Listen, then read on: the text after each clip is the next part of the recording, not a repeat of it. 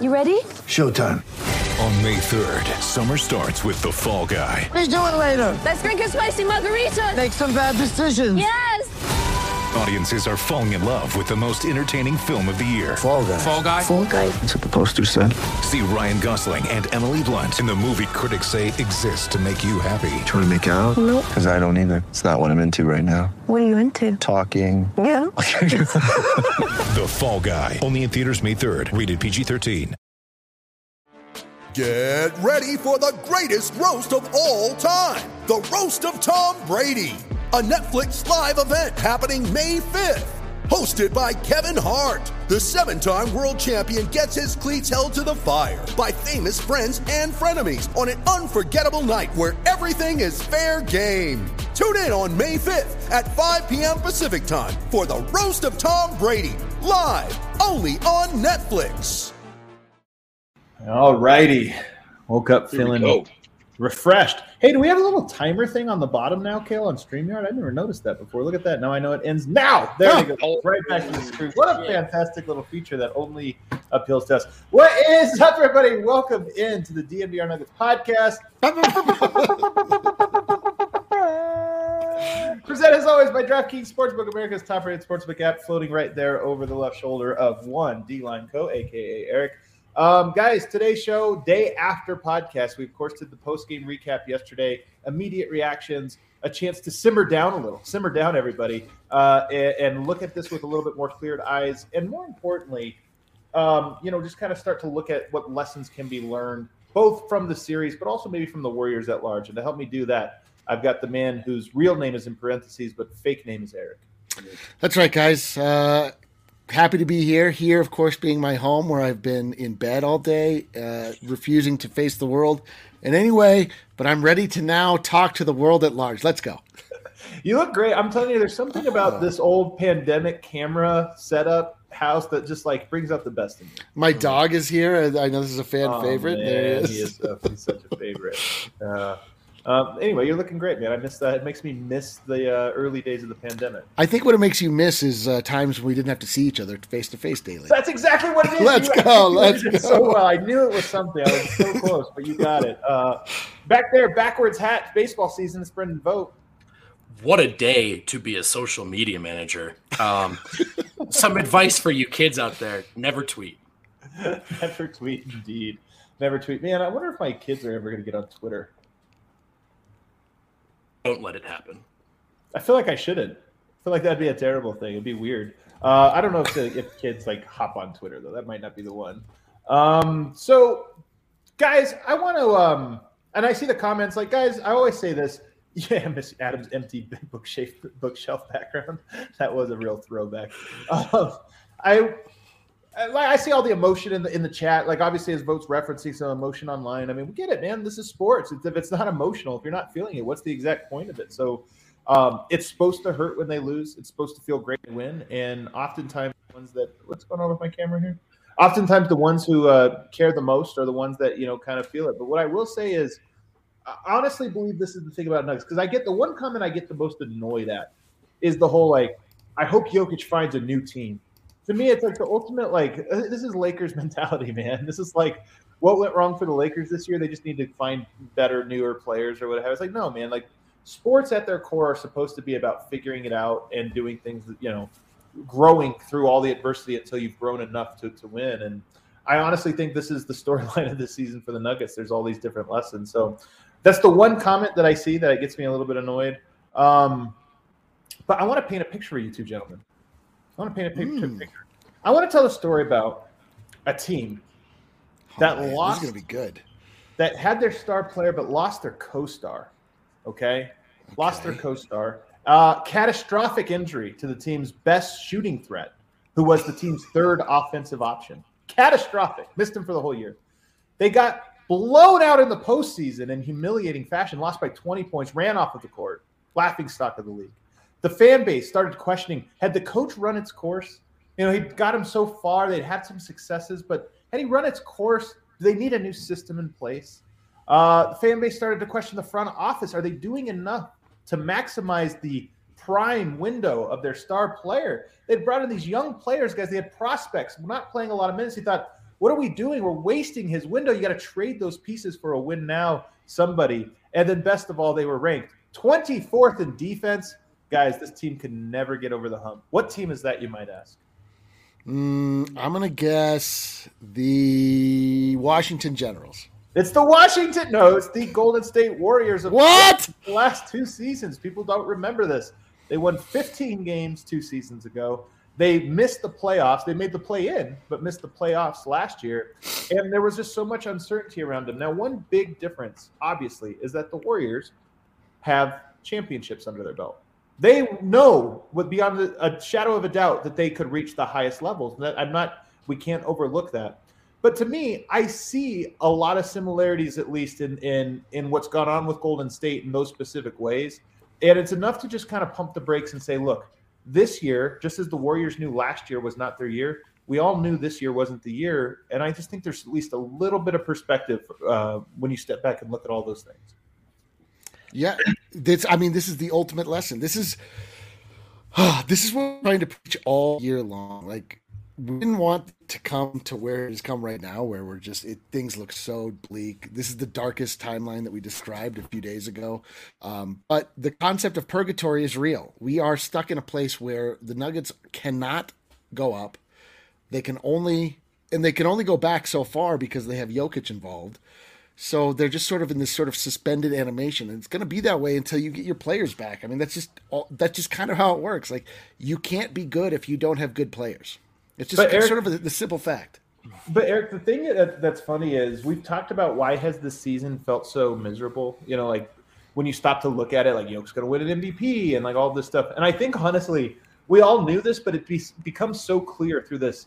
We all knew this was what was going to happen. Of course. I have some people saying like, I'm so surprised. I'm like, I'm not. This is why even in January and February and all this, like once it became a little bit more clear that Michael Porter and Jamal Murray, you know, maybe they're not coming back or coming back too late. You just knew the season was going to end in pain, not just like, are they, you know, they got beat by the better team, they lose in game 6, game 7, but like that they might actually just be outclassed in a series, get to a point where they go up against somebody that outclasses them the way the Suns did.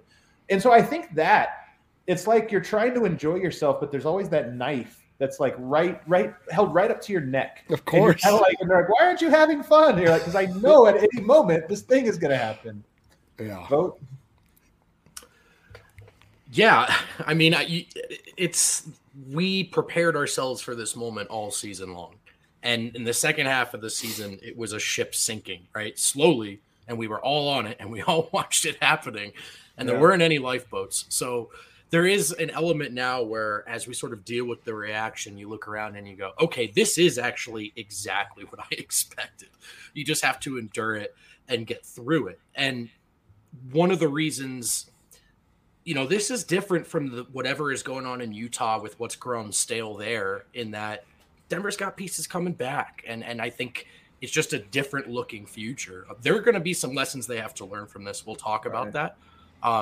But there's been this weird thing all season of the juxtaposition of like the team in the middle, what we all wanted to see this year if everyone was healthy, and then what we know can happen when they play the very best teams. And it's just sort of been this suffocating experience the entire time. And I think one of the lessons there is an existential one. One of my favorite movies is Hannah and Her Sisters. It's a Woody Allen movie. And there's this one character in there who is like constantly worried about his own death, so much so that he wants to kill himself because it's like ruining his life, this idea that like one day he's going to die. And he ends up like having a failed suicide attempt and then going to a movie and enjoying himself for the first time in forever. And he's kind of like, what am I doing? I'm just supposed to enjoy this until the death comes. Like that's actually how it is. And I almost feel like that's one of the lessons for all of us this season. Like when I say us, I mean us fans. Like we kind of knew the season was going to go up in flames. You kind of just have to live it, enjoy it along the way. It really is it's a difficult thing to do. I like that you said the like sinking ship, there's no boats, because it is almost like the scene in Titanic where we've all just been playing the violin here. Like, hey, how many more songs can we get in before this thing sinks? Right. Let's just try to enjoy ourselves. But I think that it really articulates, I think, the fan experience. And by the way, the way that we live online, I think makes this harder and harder. And it's another lesson for us of like every fan base feels like they are being picked on. And it's because our brains are wired to filter information, and like bad information gets augmented. So like you're online, every fan base is like, everyone's talking shit about Jokic. This is unfair. Nobody respects him, like this or that. And it's like, guys, just forget it. You got to filter that out because everybody feels that way. Have you grown, D-Line, through this? So I think that every fan base feels this, although for Nuggets fans, we are experiencing a new sensation where people are paying attention to us, and they are paying attention specifically to Nikola Jokic because they are so upset at the idea that he is the MVP that they are looking for any way to discredit the greatness that he is and that he has embodied all season. And now that they are actually all watching him and he is finding himself up against a difficult challenge where he's not able to look like himself so far, they're just having an absolute field day. I mean, this is not like anything I've ever experienced before as being a Denver Nuggets fan. Normally, our cry is that just no one will pay attention, people in Denver included. Yeah. And now that the spotlight is here, man, does it fucking suck? Like, so rough. Like this morning, I was thinking about like how I spend all my time evangelizing the Nuggets, praying everyone will start to pay attention, learn to love the gift that is Nikola Jokic. And now that everybody's paying attention, I'm like, you guys are idiots. Like, get out of here. Beat it. Like, why? You guys don't even understand what is going on. Like, there's a whole story here. None of you are paying attention to. You weren't paying attention the whole time. Now you see two bad games on television. You have a well thought out, formed opinion about not only who Jokic is, who the Nuggets are, their construction, their future, their past, their present. And you're like, man, shut the fuck up. Like, you don't know what you're talking about. It is so irritating. Like, at least be the idea, like, especially here in Denver. Maybe not especially. Maybe this is true of everywhere. But there is a weird thing that happens with the media, and it's very small time. And you can tell that the media, there's certain members of the media, like literally do not like the organization and will only peek their head up every time there's something negative to say, and will try to make it seem as though there is incompetence afoot, that there are things at play that makes it so the Nuggets should be invalid as a franchise and not worth your attention. And it's just, I don't know, days like this, when you wake up like me and you're like, I'm not going to go to work, I'm going to watch Batman. You just sort of like let that wash over you, and you sort of think about just like the missed opportunity that everybody has. Like, because we've been miserable all season, but we've been watching Nikola Jokic play basketball every day, and it's incredible. It's like nothing I would trade for. I mean, I'm okay with not living a rings culture, just being able to witness the greatness that Nikola Jokic brings to us every day. And like, for people to try and discount that and make it seem like it's not even worth your time is literally criminal. It makes me insane. That is definitely true. It's also what I appreciated about this season, and I'm going to fight to keep this perspective, is Jokic kept going. They kept going. Yeah. They showed up every night and played hard and won 48 games. And look, by the end, were we convinced they were very good? No. But this is professional sports, and we're fans of professional competitors, and they kept competing. So I appreciated that they did that. As far as the noise that comes around it now, we just have to endure, man. Like, going back to the shit metaphor, we were watching it go down. We're looking, we're thinking that water looks really cold. And now we're in the water and it's freezing. And we just it's just gonna be cold. But it's just gonna be that way for a little bit, and we gotta endure. And like, we can't talk the slander away. You know, I'm ready to snag a child out of somebody's arms and say, right, I need a boat. I have a child. The Nuggets gotta play this slander away. And I think they can, and I think Jokic can. But we just have to endure this part for now. And it's hey, we said all year it's not gonna be fun. It's not fun, but I do, you know, it's weird because it's not quite a funeral yet either, right? We'll see where we go from here, but it's been a weird process emotionally as a fan. I'm going to try to appreciate it. If the Nuggets end up winning this series, can you imagine? Like, it'll be the best. It'd be the greatest thing of all time. Like, we've already signed the book at the funeral. Like, we're showing up, and then I mean, we've been here before. You know, fuck it, right? Let's go. One of my favorite things of the Jokic era Nuggets was beating the Clippers and how pissed everyone was that we didn't get the Battle of LA. Like, it was my favorite thing.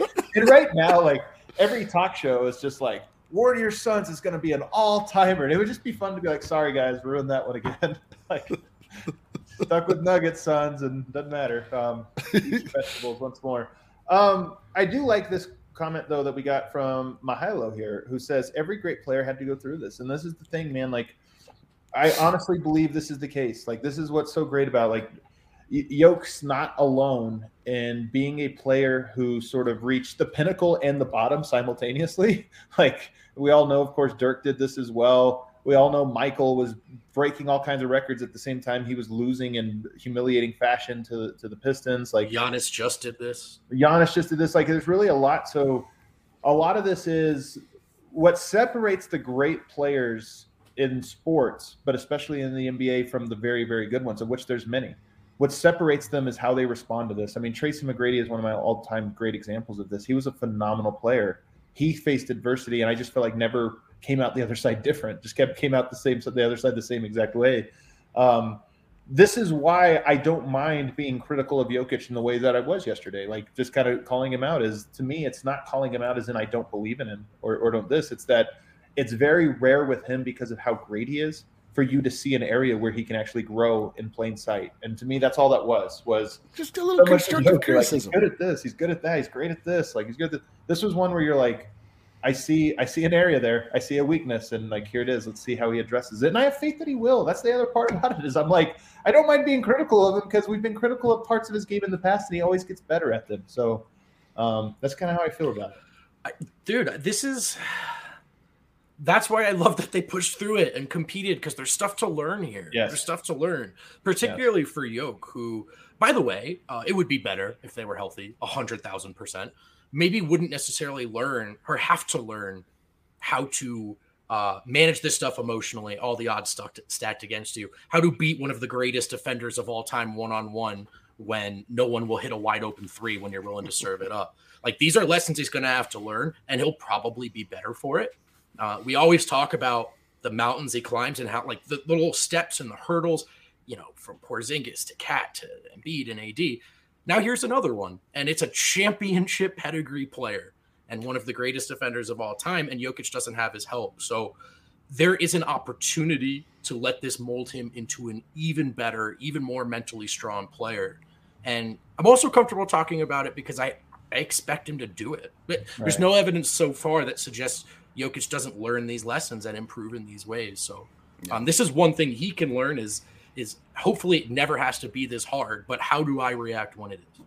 It's funny because it reminds me of one of my favorite scenes in The Wire. I think it's Michael beats up beats somebody up, and he's kind of like this to shut them up, you know, to get people off my back. And someone comes up to him and he's like, they're not going to stop challenging you just because you kick somebody's ass. Like, hey, this is the way it works. Like, out here, like, you beat up one guy and then another guy comes to test you. And that's the story Yoke's learned. This is what Giannis is learning. He climbed to the mountaintop. Guess what? Everybody's coming for his neck again. And that's just the game. Like, you got to stay on top. Once you got to get to the top. And then once you're on top, you got to stay on top by just fighting every challenger. And they just never stop. They just always are coming for you. Going back to that original conversation, I've brought this point up before. Blessing in disguise right now for Denver, the lack of attention that they're going to get over the next year or two, as opposed to a Knicks or a Lakers or Bulls. The pressure can absolutely compound, and people like us get up and we talk about this stuff. And when people like us are also ESPN and it's happening on a national stage every day, I'm sure it gets that much harder to navigate the turbulence. Denver probably won't have to go through this. It's the topic of the day right now. Right. People will forget about the Denver Nuggets. And I think that that's actually going to be an asset to Tim Connolly and company this summer. Yeah. Can't wait till everybody forgets about us. I know. But you know what I mean? Just in this particular instance, I actually do think it will help not being under that microscope that we ironically and so desperately would like to be under. It's funny, though. It is hilarious. Like this morning, no criticism existed for me. I just didn't look at it, and it didn't exist. Like, if you're a professional athlete and like you're bothered by ESPN, man, is it easy to not turn that channel on? Man, is it easy to not open Twitter? You think it's easy? I think it would be. It was for me today. I don't think it would be. Maybe. I think if your entire life is just people, competition coming not only from people on the court, but out around, it's just everybody taking shots. It's just sort of the nature of it. I mean, the young, like Bones shows us that maybe that's not possible for the younger generation, but like, I get why Jokic doesn't have social media, why he doesn't care at all, like why he won't pay attention, because for as much of the good stuff as you get, man. Like days like this, you're like, man, is this worth it? Like this sucks. I know. Why don't we hit our first break? On the other side, let's start to get into the lessons. I've outlined a whole list of things that I think the Nuggets can learn right now, both from the Warriors, who are obviously as good of a blueprint as anyone, and as well as just from the series and some of the obstacles. Breckenridge Brewery is the official beer of DNVR. Check out that Mile High City Copper Lager, the Nuggets-themed can, sleek blue can with that new Nuggets logo on there. It's not blue anymore. I have to get used to that, I suppose. But the beer is delicious. You can try it. Get it at your local grocery store, or you can use the Breck Beer Locator, figure out where the nearest place to pick it up is, bring it back to your couch, watch some hoops, drink some beer. Sounds good to me. Check out Breckenridge Brewery, the official beer of DNVR. And just our good friends. If you want to support us, support them. Speaking of good friends, DraftKings Sportsbook, which is always supporting this show, wants you to know that the NBA playoffs mean next level basketball. Yeah, we've learned that lesson the hard way. Get in on the first round action with DraftKings Sportsbook, an official sports betting partner of the NBA. This week, new customers can bet $5 on any team to win. Get $150 in free bets instantly. You win no matter what. All DraftKings Sportsbook customers can also bet on NBA hoops with same-game parlays. Plus, each day of the first round, get a risk-free bet up to $10 if your same-game parlay does not hit. Download the DraftKings Sportsbook app now. Use promo code DNVR. Bet $5 on any NBA team to win their game during the first round of the playoffs and get $150 in free bets instantly. That's promo code DNVR at DraftKings Sportsbook, an official sports betting partner of the NBA. Must be 21 or older. Colorado only. New customers only. Minimum $5 deposit. Restrictions apply. See DraftKings.com/sportsbook for details. Gambling problem? Call 1-800-522-4700. And we are back. Second here. We're back. I'm going to go in order here, like reverse order. So these will grow in terms of the importance of the lesson being learned here. But I'm going to start. I actually broke these down by person, lessons to be learned. Bones Hyland, first guy on my list. A lot to learn. Like, I can't wait. Nuggets have practice tomorrow. We'll get to talk to the team, and I'm very excited for it. Like, I just want to take the temperature. I want to see, some big things have happened since the last time we've been in the building with the Nuggets. So I'm just excited to kind of hear about that, but also to hear from Bones about what this experience has been like for him. But to me, Jordan Poole is 1,000% a blueprint for Bones Hyland.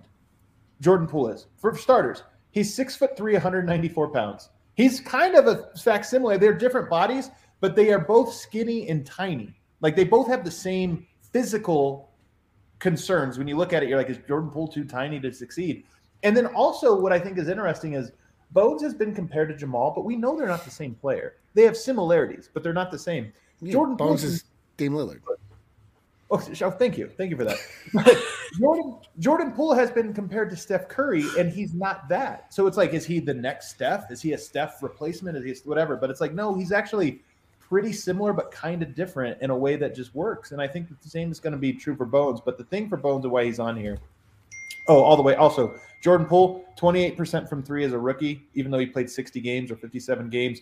Took all the way until year 3 for him to. This is his breakout year. And like years 1, then there was a jump up year 2. And then this year it was like up and down until about halfway through where he really took off.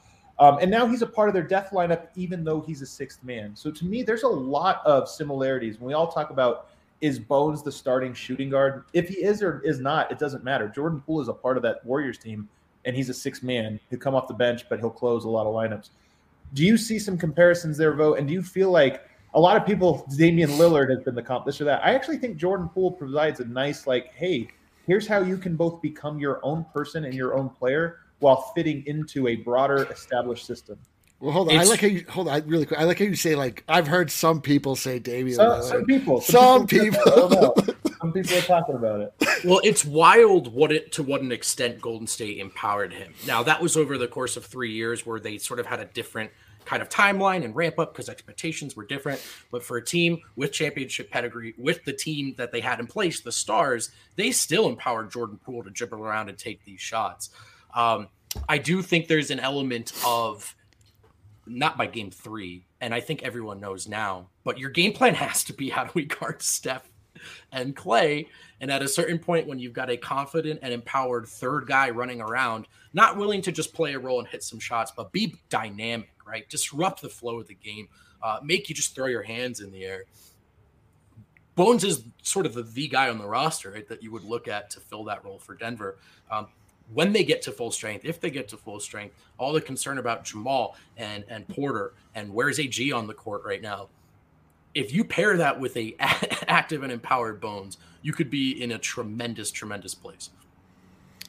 Yeah, like for me, Bones doesn't remind me of Jamal Murray at all. Like he's a dynamic scorer, right? They can both shoot. He's right? like a scoring guard, point guard. Like he can do a little bit of both. That's but to me, I see Bones as an accompaniment to Jamal Murray. Like I don't see him as necessarily like the same player. I see those two being able to play off of one another, to be able to play off of Jokic, to be able to have Murray and MPJ on the court at the same time and create ultimate spacing so that Jokic is able to really operate in the middle and then kick it out to any one of the shooters that can actually knock down a shot, which would be just an absolute revelation. Bones to me is like, he's just pure confidence right now. He's running off of pure confidence but he's learning more and more. You can watch him get more and more competent to pair with his confidence. I love how he really does try to bend the defense, sprints the ball up every time. He makes the defense get back on their heels and like treat every possession as transition defense, even though, maybe his compatriots aren't running with him. But there's just like an exuberance, youthful right now, that Bones brings that is just like, not only is he able to create his own shot, which is amazing, not even necessarily through his bag, but just like he can shoot from anywhere. His range is limitless. And so if it gets to the point where this is like actually part of what the Nuggets are doing, what the Nuggets bring to the table every night, like it just like the geometry of the court gets crazy, like defenders they have to think about guarding your point guard. I imagine a world where Bones is the point guard and Jamal is the two. And they could sort of, go interchangeably. I mean, much like, tell me if you've heard of this before, Dame and CJ, like there is a dynamic there that could absolutely work. And then, the issue with Dame and CJ is that they were two small guys, but then they never had like a reliable big guy or any other, players of size of note that could like really go along with them. I think there's another thing that's different about them. What? Well, so for number one, I want to get back to when you were saying like it doesn't remind you of Jamal in this way. Here's what I meant by that. If I would have told you, like, can you have a backcourt that wins with you had Steph Curry and it's like we're going to put Jordan Poole next to him, you'd be like, no, Steph Curry's small. Like, he's already undersized. You're going to put a guy that's even smaller. Like, on paper or just on thought, you'd be like, this does not work. And I think that's one of the things when we talk about Bones, like, can he be that guy? And we're like, no, like, it's so small. Where's the defense? Like, this or that. But what we realize with this Warriors team is if you really can forge an identity that involves these guys, it doesn't matter. Like, they have a great defense with those two guys who aren't individually great at what they do. And here's why I disagree about the Dame and CJ thing. It's actually less about the talent of the players. Dame and CJ had a pick and roll offense, and only one player can run pick and roll at a time. You always have one guy. So it would always be like Dame runs it, flare cut to CJ, and then CJ runs it. And to me, that's an offense that works really well for those two guys' skill, but it's not the Warriors offense, where you almost can't tell if they're running a play for Steph, Clay, Poole. You can't tell until the shot goes up. It's like everybody that's it, man. That's so many people. Sorry, go ahead. No, you go ahead. I want to hear it. There's just so many people, on the timeline as the game is happening, especially while the death lineup's out there. Like, how about you cover Jordan Poole? And it's like, well, they're not choosing not to. They're also worried about Steph and Clay, and this is the result. And again, like, rubbed off on screens and shit. Like, those guys just crossing and crossing and crossing. Right, and Bones at the two doesn't necessarily be how you start or finish games, but that you have that look, that you can maybe send that avalanche out there. And you brought up a good point about defense being a rising property and being an identity being forged. I also want to quickly apply that to last year's Denver group. Now, we never saw it in the postseason, but without necessarily a massive overhaul in the roster in terms of who's here and individual defensive prowess, we've seen this huge drop off. I actually thought those five guys last year were building towards an identity. I agree. And that was one of the frustrating things about watching the defense slide off of a cliff this year is I don't know if it's this bad, even with present personnel. I think Jamal's defense has been underrated in his absence a little bit. I think people are, because it's like, oh, he's another bad defender. First of all, somebody just put on there 6'4". I think he's 6'5". I'm 6'5", 6'5 and a half, and I think Jamal's my height. I know it's always hard guessing players' height because everybody, like, some guys lie about it or shoes or whatever, but Jamal, I think, is my height, and I'm 6'5". So I think Jamal's actually really big for a guard. That gives you a lot of that size, but I also just think he's good defensively. But nonetheless, the bigger point was about Bones Hyland. Yeah. And I'm just so curious. I retweeted something today that was Jordan Poole has such a great collection of skill. Like, he has a naturally talented player, is also worked on his craft extremely hard. You could tell, like, he's become better at things that are very important, but he also has a swagger, a personality, and a drive. And the biggest thing is that drive. Like, he's very clearly very driven to get better and better and better. And then I'll put the last part here. Remember when everybody thought the Warriors drafted great? And then all of a sudden, they just, now lately, it's like their guys are just like average, everybody they get. I have this theory that good systems and good superstar talent, it makes it so much easier for players to develop. And I actually think this is part of why, like, Tim Conley's success is tied to Jokic's, is I think there's a lot of this with Jokic too. At its best, if you are going to succeed with Jokic, it's because you're learning the game on a deeper level than you are if you were playing with, say, James Harden and your job was just to stand on the corner and spot up. So I think that there's something to Denver probably, and the Golden State Warriors is especially even more than Denver, are cultivating, their picks are good, but they're turning them into great basketball players. And I hope the same thing happens with Bones Hyland, where it's not just he becomes Jamal Crawford, where every now and then you give him the ball and he ices. Great player, nothing against him. But I hope he becomes more than that, to that one day he could be in the system to where he is one of 5 guys, and it doesn't matter if he's the best, second, or third. He's a guy you can't leave open and a guy that you can plug in and he works. I'm convinced he will be.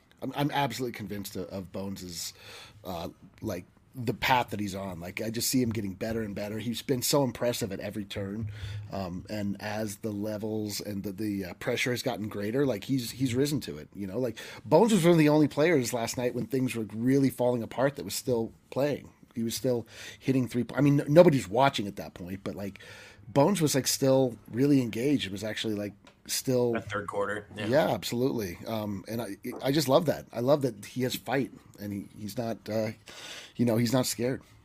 Yeah. Let's move on to the next guy is Michael Malone. Number one thing for me, I think that the Nuggets, I talked about this a lot on Locked On earlier today. Michael Malone's locked in. Like, whatever you think, I think people think about head coaches sometimes, they don't realize what their primary roles are.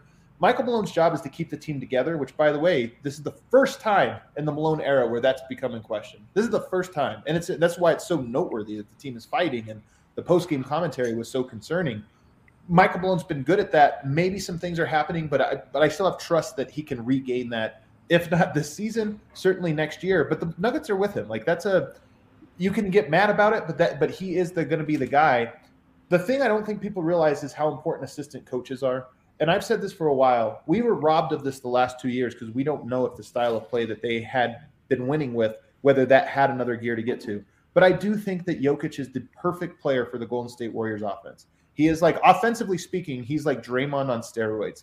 And I think that the key for the Nuggets, once everybody is get back, they almost have to start from scratch in cultivating a little bit of a new identity. And I think that starts with Michael Malone and more appropriately with his assistants. The Warriors have had this great defense in the Kerr era. They've also had Ron Adams, who's widely hailed as the number one defensive mind in the game. The Nuggets might have to invest in some number one assistant minds, like a new fresh eyes on what this team looks like. And to me, that's probably more the place where this coaching staff could use a shakeup. Strongest possible agree. And we talk, our opinions of Malone's strengths are well documented. They're all out there. I do think this group plays hard for him. I don't think they've ever had that extra gear. Well, maybe for that 2 weeks. Yes. I don't think we've seen them sustain with that extra gear on either side of the ball. I felt like they've had enough top-end talent to contend, make runs. I've never felt like they were a humming machine the way we've seen Golden State or Phoenix or even Boston on the defensive end. So there's still a way where this can all kind of be tied together. When we talk about, is it too much Jokic? It's not necessarily his involvement level, but just how the rest of the guys are working around him and what that looks like. And I've long felt paying up for an elite assistant is maybe one of the next steps for this one. Yeah, man, this is talking about the Nuggets and their future and trying to figure out like what to do, how to fix, where to go is just it's so tenuous, man, because like the Warriors who were able to like call back to their championship pedigree and the times they won the championship, we only had 8 days or whatever, 8 games. But my God, it was beautiful. Like we saw the vision. We saw what it looked like when the front office and the head coach were on the exact same page. They had the personnel that they wanted. They were able to run the system that they wanted. They were able to space the floor like they wanted. They were able to, I mean, it was just miraculous. And of course it was taken away from us immediately. And I don't know if it's like foolish to look back, like who knows, maybe those 8 games were a misnomer. Like they were misleading, like maybe that or we never get back to that group, right? Maybe will we ever get back to that group? And yeah. Was that group as good as we remember? I mean, were we just so in love with the idea of just like that rapid ascension? We didn't, we never saw that group have to battle through adversity. They just came out and like just punked people, like just. And also, like it's been 2 years. Just even the dynamics. Like here's the thing: I feel like Barton's tenure in Denver is very likely up, and that there's like some fraying with him that I don't think was there when Jamal Murray got hurt.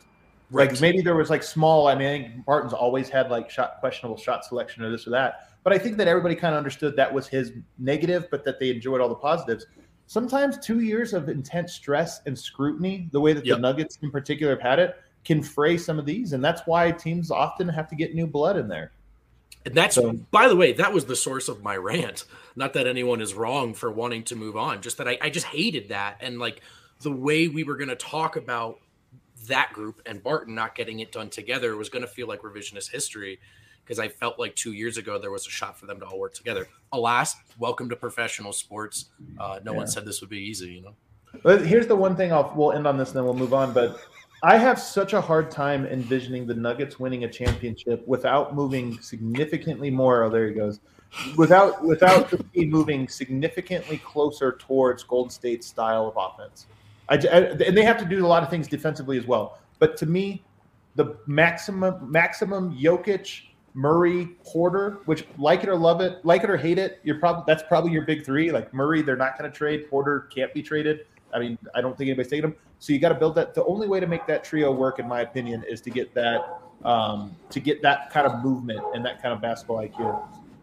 I think somebody just left Dogapalooza going on here. They're really going crazy. They love that point. They were like, my dog can't get comfortable enough. Your dogs can't shut up. It's what's up with your dog?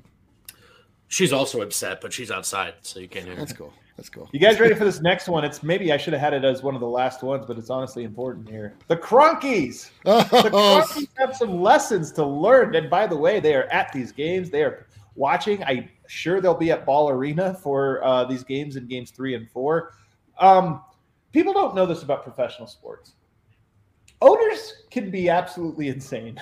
They can be absolutely crazy. And I don't know, but I suspect the Cronkies fit into this category a little bit of where some owners, and I'm not saying it's the Cronkies, but some owners have no idea what's going on with the organization for months at a time. No idea. Like, billionaires are their own type of creatures. They don't always sometimes they're off the grid entirely and have no, and then they'll come in and check in and be like, okay, catch me up on the last 8 months of my business or my team or whatever it is. And oftentimes that happens at big moments, the trade deadline, the playoffs. And so I imagine there's a little bit of Stan Kroenke being like, catch me in on the team. I haven't watched a game for a month and a half. Let me see what's happening. And then you watch, and your team is getting absolutely curb stomped and clowned the entire way through. And this is where bad owners take that very limited perspective and say, I'm a billionaire for a reason. I see what's going on here. Let me interject. If you want to compare and contrast Nuggets and Warriors, I think perhaps the biggest difference will be between Joe Lacob and Stan Kroenke. Not that the Cronkies haven't done a lot of very good things. They have done some very good things over the Jokic era. Lacob famously said that he was light years ahead of all of the other owners. Like, he's the most pompous billionaire there is. Can I tell you something? He was right. Sometimes you get to talk your shit when you are right. Look at the local ratings for the Golden State Warriors. My God, They make the Lakers look like the Nuggets. That's how popular he has made that brand. Look at Chase Center and this incredible arena he has built. Is it ridiculous that they moved away from Oakland and into San Francisco? Yes, but guess what? He upgraded the experience. That crowd still kicks ass, and you can't go 10 steps in the Bay without bumping into a Warriors fan. You can't even go 10 steps in Denver without bumping into a Warriors fan. And then you just look at the way that they have built the synergy between ownership, management, coaching staff, star role player. It is so perfectly aligned. And I look at this and I think Silent Stan has been like MIA through 3 years of this altitude Comcast dispute. Like, there's a lot of lessons I think he can learn from just looking at this Warriors team. I don't even know if he wants to learn those lessons. It might just be that he's like, I don't want to be that. I don't care. But if you do want to win at the levels that the Warriors have, he's going to have to become as smart as Joe Lacob. Is he technically the owner? Or is Josh the owner? He's technically not the owner, and neither is Josh. Josh is the president. Technically, the owner is Ann Walton. Okay. Well, Ann Walton needs to get on her. She needs to figure some things out. There's our fall guy. Fucking Ann Walton. Yeah. That's the thing about an owner that is a businessman first and collects franchises, sports franchises, and has a portfolio of sports franchises, and some get it's like having children, right? Like, you have your favorite child, me, Eric, D-Line, and then you have the other children that are forced to deal with the scraps, figure out what it is that they, is mom going to be there, whatever. Like, the Nuggets are not their favorite son. I'll say that. Like, they own an NFL franchise that just won a Super Bowl. They own a massive soccer franchise, which everybody hates them for over there as well. They have like all of these like really high powered pieces of their portfolio. And like the one thing that we have working for us is that Josh Kroenke loves basketball and is actually like very invested in basketball and actually has friends in the league, is friends with LeBron James, was on the banana boat, goes to these weddings. So like, that's the one saving grace here.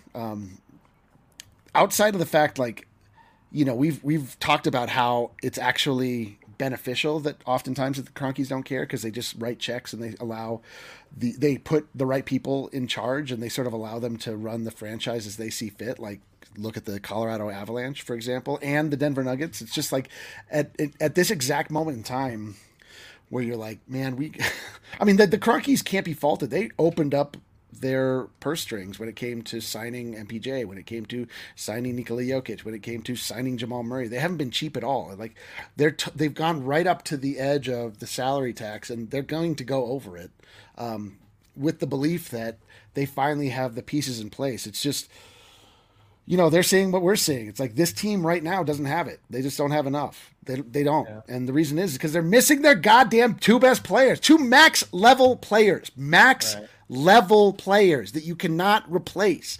If you go all in on a max level player, you are committing to that player. You are committing to that being you are tied directly to that player and your fate. Those two are inextricable. And both of those guys went down. Like, that is the biggest FU from the universe. I see the chat's very confused about Ann Walton owning the Nuggets, thinking it was Stan. Stan and Ann, husband and wife. Stan, because he owns an NFL team, cannot legally own an NBA team. Yeah. So the wife owns him.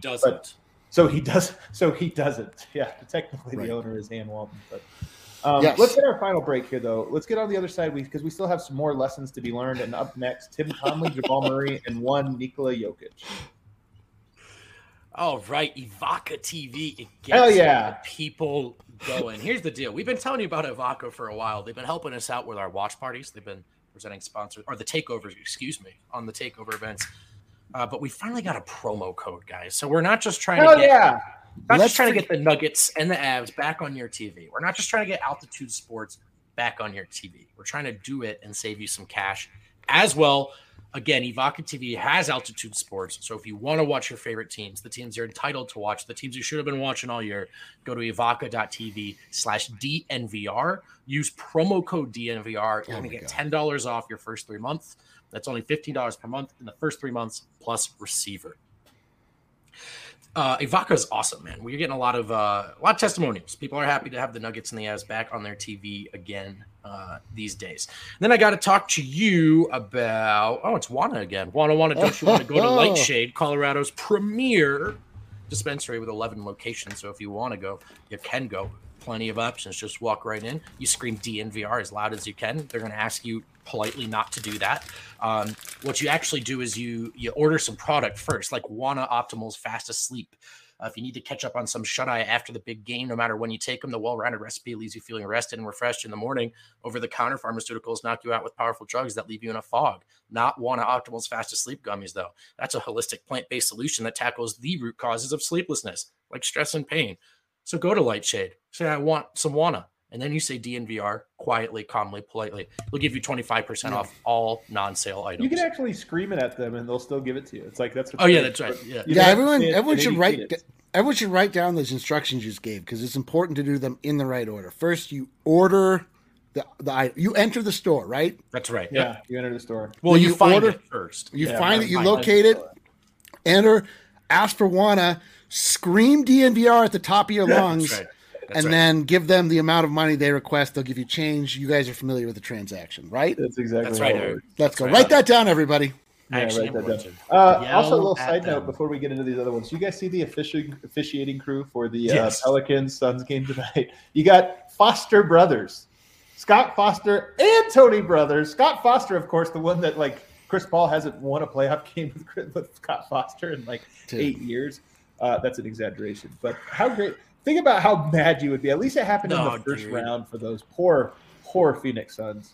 I really hope those two texted each other, Brothers and Foster, and they were like, "Epic troll job, no calls, no calls from either of us." I like that together their name is Foster Brothers. You just have two Foster brothers that show up and just beat the shit out of you. It's so true. The most feared duo in the league. Next up, I got Jamal Murray up next, guys. There's a lot of I honestly think there's a lot of pressure on him next season. We all saw his tweet. We talked about it yesterday with him saying "Oh, y'all really think I don't want to play, huh?" He's clearly seeing the blowback and some of the criticism. Some of this, everybody knows I'm a couple minds about this. I don't want to linger on the this year aspect. Although he has not been ruled out, guys. He has not been 50-50. He's still not ruled out from the series. He could come back. Injury report coming soon. But I think that next year really does put a lot of pressure on him, and there's lessons for him to learn as well. And one of those is we haven't really seen Jamal Murray carry the Nuggets. We might need to see that next year more than we've ever seen it. We might in the regular season. In the regular season, yeah, of course, in the regular season. What I mean is that's its own job, though. That's basically what's been asked of Jokic over the last season and a quarter of. The playoffs are a different beast, but it's hey, regular season, we just need you to carry. Yoke deserves some time off. They got Eurobasket this fall. Then you got a season. Yoke deserves to play 60 games next year. Honestly, he deserves it.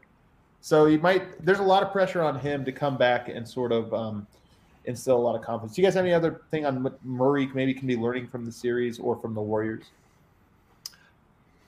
Well, first of all, how important he is to this team. Not that I think he ever doubted that, but just coming into next season in as best shape as he possibly can, and I know he's not going to be able to get basketball miles underneath him between now and then or real game speed action, but doing everything he can to be in a position to go from day one because this team needs him. And I think he understands that. And I think we will see him come back and leave his heart on the floor as he has. But look, you only get so many opportunities at this. This is 2 years, this is 2 years that's down the drain. It's not anyone's fault, but it is. So what is he willing to do to come in to camp at top shape, to be willing to try to take his game to the next level in regular season, try to give Yoke that break if he can.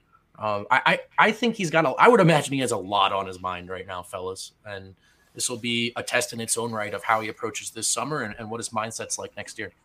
Yeah. I mean, unfortunately for Jamal, the cameras keep finding him. Looking bummed out, looking towards the court, and his emotions match everybody else's emotions. So then it's people get mad at him, knowing that he could theoretically be a solve to the anger that they're feeling, which is not true. It's absolutely. even if we added Jamal, that's still not enough to beat the Warriors. Like we would need Jamal and MPJ. I mean, we need to be at absolute full strength. There's no chance like to just sort of go at this team sort of haphazard. Like we could beat the snot out of the Mavericks. We could probably take on and beat the Grizzlies. But I believe very wholeheartedly, very firmly that the Warriors are now again who they were before. Like I just am seeing out of the Warriors what I saw before. It just is a little bit too close to be just a coincidence. Again, but for Jamal, like, you know, he's just got to learn. Like look at the Warriors. Look how much movement these guys have. Look how they never stop running. Look how disruptive it can be if you're just a dead eye jump shooter. Like what it does to a defense. How you can scramble an entire team and like just cause chaos. All of this he knows, but it's just, you know, there's something about like having something that you love taken from you that makes you appreciate and think about it in a different way. And I imagine that all of this, you know, like this is now 2 playoffs in a row where Jamal has had to sit with his hands tied behind his back watching his compatriots just get murdered, knowing that if he was out there, things could be different. So I imagine he will come back with a real sense of focus, like knowing that at any moment basketball could be taken away from him again. And I'm sure that we'll get like the most laser focused Jamal that we've ever seen. I think the one thing I will say about Jamal here, and this is kind of critical of him again, I think there's still a maturation process. I mean, he's still kind of a young guy, although he's right at the edge of no longer being a young man. And what I mean by that is, like, you know, everybody knows he liked that tweet from Ryan Blackburn where it was like, it's so funny how nobody seems to know when Murray's coming back, and like he liked that. And then he had the thing with the media where he sat down and was like, "You guys got questions for me?" Just kidding. I'm not doing it. Like, haha. It's like, this isn't a haha moment, especially when Yoke's out here kind of leading SportsCenter and every other talk show right now just being clowned on. It's like, I think that he probably can grow in the way of appreciating the gravity of the situation and just how fleeting. Like, what's the famous line? Like, they asked the Buddha, what is the number one thing that that people don't realize? And it's how short your time is here on Earth. Like, everybody thinks you have all this time, but like the older you get, the more this is a realization of, you're like, man, this shit goes fast. And I hope that Murray has that realization of, man, this shit goes fast. Like, there's times to laugh, there's times to troll, but there's also like a weight to it. And I'm not saying come back or don't come back. Like, none of us know Murray's the only player we know. But to handle things with the appropriate level of gravity and levity at times, but gravity as well, for the situation. And there's been a couple times where I felt like that wasn't necessarily the case. No. And I hope Yoke is cool with it. We're definitely going to get the most mature Murray. I mean, just by virtue of the fact that he will be older, but also like having seen all of this transpire in front of him and like watching his perspective change and watching people get so angry at him that he won't get back in. I love this, dude. That's a shot, right? He's taking a shot, right? I can't tell. I actually can't tell. I can't even be mad. It's too good of a comment. Adam reminds me so much of Brock Olenka. He's so wise. Honestly, like, hey, man, if you talk shit and it's bad, you get blocked. You talk shit that's hilarious, like you get featured. Someone told me, someone last night at the end went, "I love Vogt. He's like the Popeye Jones of DNVR." I've been laughing ever since. You're like, what am I gonna do? I'm buried. I'm murdered. Holy shit. You know, if you want to tell you where I'm at with Michael Porter, I didn't even make him on this list as if there's no lessons for him to learn. I know. Everything I just said about Jamal applies to Michael Porter like 100-fold. On top of, like, Michael Porter is so talented, but is he anywhere close to being Klay Thompson level at reading the court? Like, if there's a lesson to be learned, like, he missed his whole rookie season as a redshirt year, and I felt like almost wasted it and not really knowing anything about basketball. I swear to God, I hope this season he missed. He's like just in not the lab, but like actually like in the notebooks, just studying shit and in the film room. Chance. Talked that, first of all, oh God, just another year down the drain. Remember, he talked this offseason about wanting to be more like Steph as a deep threat and that he wanted to be active and he wanted to be moving off ball. There's a lot of things people talk about in the way Porter could improve, and there's plenty of areas for growth. I think the number one thing I would like to see is footwork and route taking when coming off screens. And I think if he could just be an active dude who knows how to read the floor, who knows how to take a screen the right way, or come off of a screen rather, get his feet set and shoot. It doesn't just have to be stationary in the corner. So I hope that's a lesson he's learned as well. Now, having said that, power rankings for guys who are most likely to learn their lessons. He's at the bottom. So that's why I said it tells you like where my hope is with him, that I didn't even feature him in my list. And then like you mentioned him earlier, and I was like, oh yeah, Michael Porter. I'll throw him on here too. I want to go quickly through Jokic because we spent a lot of time on this yesterday, and I just don't think we need to like linger on it that much. For me, lessons, he just has to chip away at solving Draymond. At this point, I don't think the Nuggets – I mean, I'm a doubter. I'm a doubting Thomas. I don't know if they can win the series.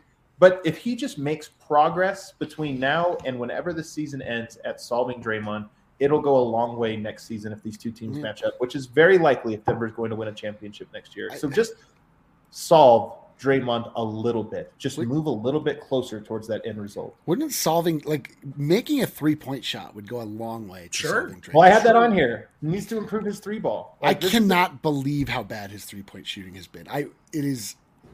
I have absolutely no confidence in a Jokic 3-pointer going in, which is the first time in his career I've ever felt this way. And he just cannot break out. He's made like one in the past month and a half.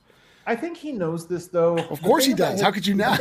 What I'm saying is, and I think that probably will be a huge point of emphasis for him this offseason. I'm just guessing. But the one thing I will say is, I wonder if there is something – he's never been a great 3-point shooter. And I wonder if there's something about mechanical that has to change. Sometimes – and I'm not saying like he totally has to change, but it could be like he's always shot it with his feet this way and he needs to spread them out just a little bit. Like there could be something like that I almost feel like he needs to work with a shot specialist to just be like, why is my 3 – I'm one of the best mid-range shooters in history, but a bad 3-point shooter. How do I bridge that? And I hope he takes that approach to it. This is the big one. I also said needs to improve even more on defense. Like he's gotten better, but we just see how hard it is to defend. And he can't stop. Like he made huge strides over the last 2 seasons defensively, but it's very clear to me that he has more huge strides to go. And I hope that he can make those. But this is the real one. He's got to be held accountable for the temper and leadership. And this is the thing I went in yesterday. That's why I don't want to go into it today a whole lot. You can check my notes from yesterday, but nobody checked LeBron James when he was in Cleveland. This was the great failing of the Cleveland Cavaliers. Nobody checked him. All of his friends flew on the team plane. He told the team when they wanted to leave or arrive at a say, oh, we're going to New York tonight. I want us to get there early so I can go out the night before and do this or that. And like everybody like, whatever. Jokic doesn't demand those types of things. We know he has a higher character on those types of things. But on a different things, like, for example, losing your temper, I just don't believe. That's why everybody got mad at me for my take on him. And it's like, guys, you're not doing a player you love any favors, especially as a media member, by not calling them out, even when there are very, very few things about him. And for me, that's like the technicals, the leadership, the just being able to keep your poise under pressure is such a big part of this. Do I understand his frustration? Absolutely. Do I think it was a productive way to deal with that by getting thrown out again? Absolutely not. And I just think he has to be held accountable for that. And it's going to be tough for Malone, for Tim Conley, and for the Nuggets organization. But in my opinion, they have to have sort of a firm hand. And this is like, hey, it's your one flaw that we can kind of point to here. He also agrees. I mean, he said as much. He said as much last night, and he said as much over the All-Star break that keeping his composure in these moments is the best thing he can do. And I think one thing when I disagree, with people on this and the Jokic stuff, it's not really about fairness. It's not. Right. Like, is it fair that Jokic is getting clobbered and has no help, and he's going to get, and the refs won't call it, and everyone's going to tear him to pieces? No. But heavy is the head that wears the crown, and when you're capable of moving mountains, that becomes the bar. So he agrees. And again, as I said in last night's show, it's not, oh man, Jokic can't do this. For me, I'm excited to watch him figure this out. That would be hilarious if Jokic started throwing his weight around the Nuggets. He's like, listen, guys, we're going to stay another day. We're going to the horse track. We're going to start traveling. Like, why not? If you were to throw your weight around, what difference does it make? It's because you want to go to the club or you want to go to the horse track. It's actually would be so hilarious if he was like, we're staying because there's a race. And all the Nuggets players are like, damn it, what are we doing in Indianapolis for 4 days? They're like, we're going to get in at 2 a.m. for our next game. He's like, I don't care. The top chariot racers in town or whatever. Every time you swing through Atlanta or, I don't know, Charlotte, you just end up having a 4-night trip because Jokic the tracks there. Yeah, they're like, man, Jokic is a monster. It's just Austin Rivers Instagram stories, just like, oh my god, they're staying nowhere. All right, the last one, and I left it last because I do think it's a very important one. Tim Conley. I think it's easy to overreact on this one about like, oh, this terrible team he built. Like, come on, guys. Like, come on. We just went through this. Like, they're missing players. But he does have to thread the world's tiniest needle at sorting through what parts are just we're missing your two best players and what parts are, yeah, but there's these other things that are going. And none of us know the answer to that. Tim Conley doesn't know the answer to that. The Nuggets need defense. The Nuggets also, more than anything, I think, need a sense of urgency. These 2 years of data have been the toughest. Are they still on the don't skip steps plan? I mean, Eric, honestly, like, are the Nuggets still the we don't skip steps Nuggets, or is that sort of like completed? Here's the thing is that they didn't skip any steps. They completed the last step, which was to make a big consolidation trade, get a superstar. Because the steps to me are they just draft and they develop and they draft and they develop. And then once they get to a point where they're actually, following those steps, then the next step is to, bring in free agents, get trades and be able to use the assets you've accumulated to build the right team, not just like whatever was available to you in the draft. And so they did that. They built the team that we thought they wanted to. They got exactly to the place that they wanted to be, and then it was immediately taken from them and us. So I don't know. This is like a side. These are the sidestep Nuggets, right? Like we're just having to the do-si-do purgatory Nuggets. Like this, I don't know, man. Like to me, it's when they all come back, and again, like I'm at the point where I don't know how to feel about all of that. Like I don't know if it's folly to chase this vision, this like ghost of something that we saw. It's just that we saw it, and it was like it felt very truthful. It felt very much like the vision that was in the works the entire time, and we actually saw it come to fruition, and then it was taken for us. So I don't know that it even makes sense to start a new vision with the players that you have, like outside of just like doing a complete, I mean, like that to me is like the steps lead up, and if they don't work, you tear them down and you do a rebuild. And they have had this long-term vision that they're on, and it's like you have to see it through. Like I literally don't know what other choice you have. Yeah, it is tough. Like which step do you step forward from, right? That team you built or this team? And you can look at this team and go, oh man, so much has to change. They weren't even close. And that's true, except they were close when they had their players. So what does Tim, like, this is ripe for overreaction from Tim Connolly's perspective, right? It's going to be a very difficult thing to do. They already got aggressive. They already took risks. They already made the consolidation trade. I do think they need more defense. I think if they can make those moves, along the margins, it's great. But again, like, what does he look at? Where is he evaluating from? Is he trying to get back to that place? Should he? I do not think these are easy questions to answer.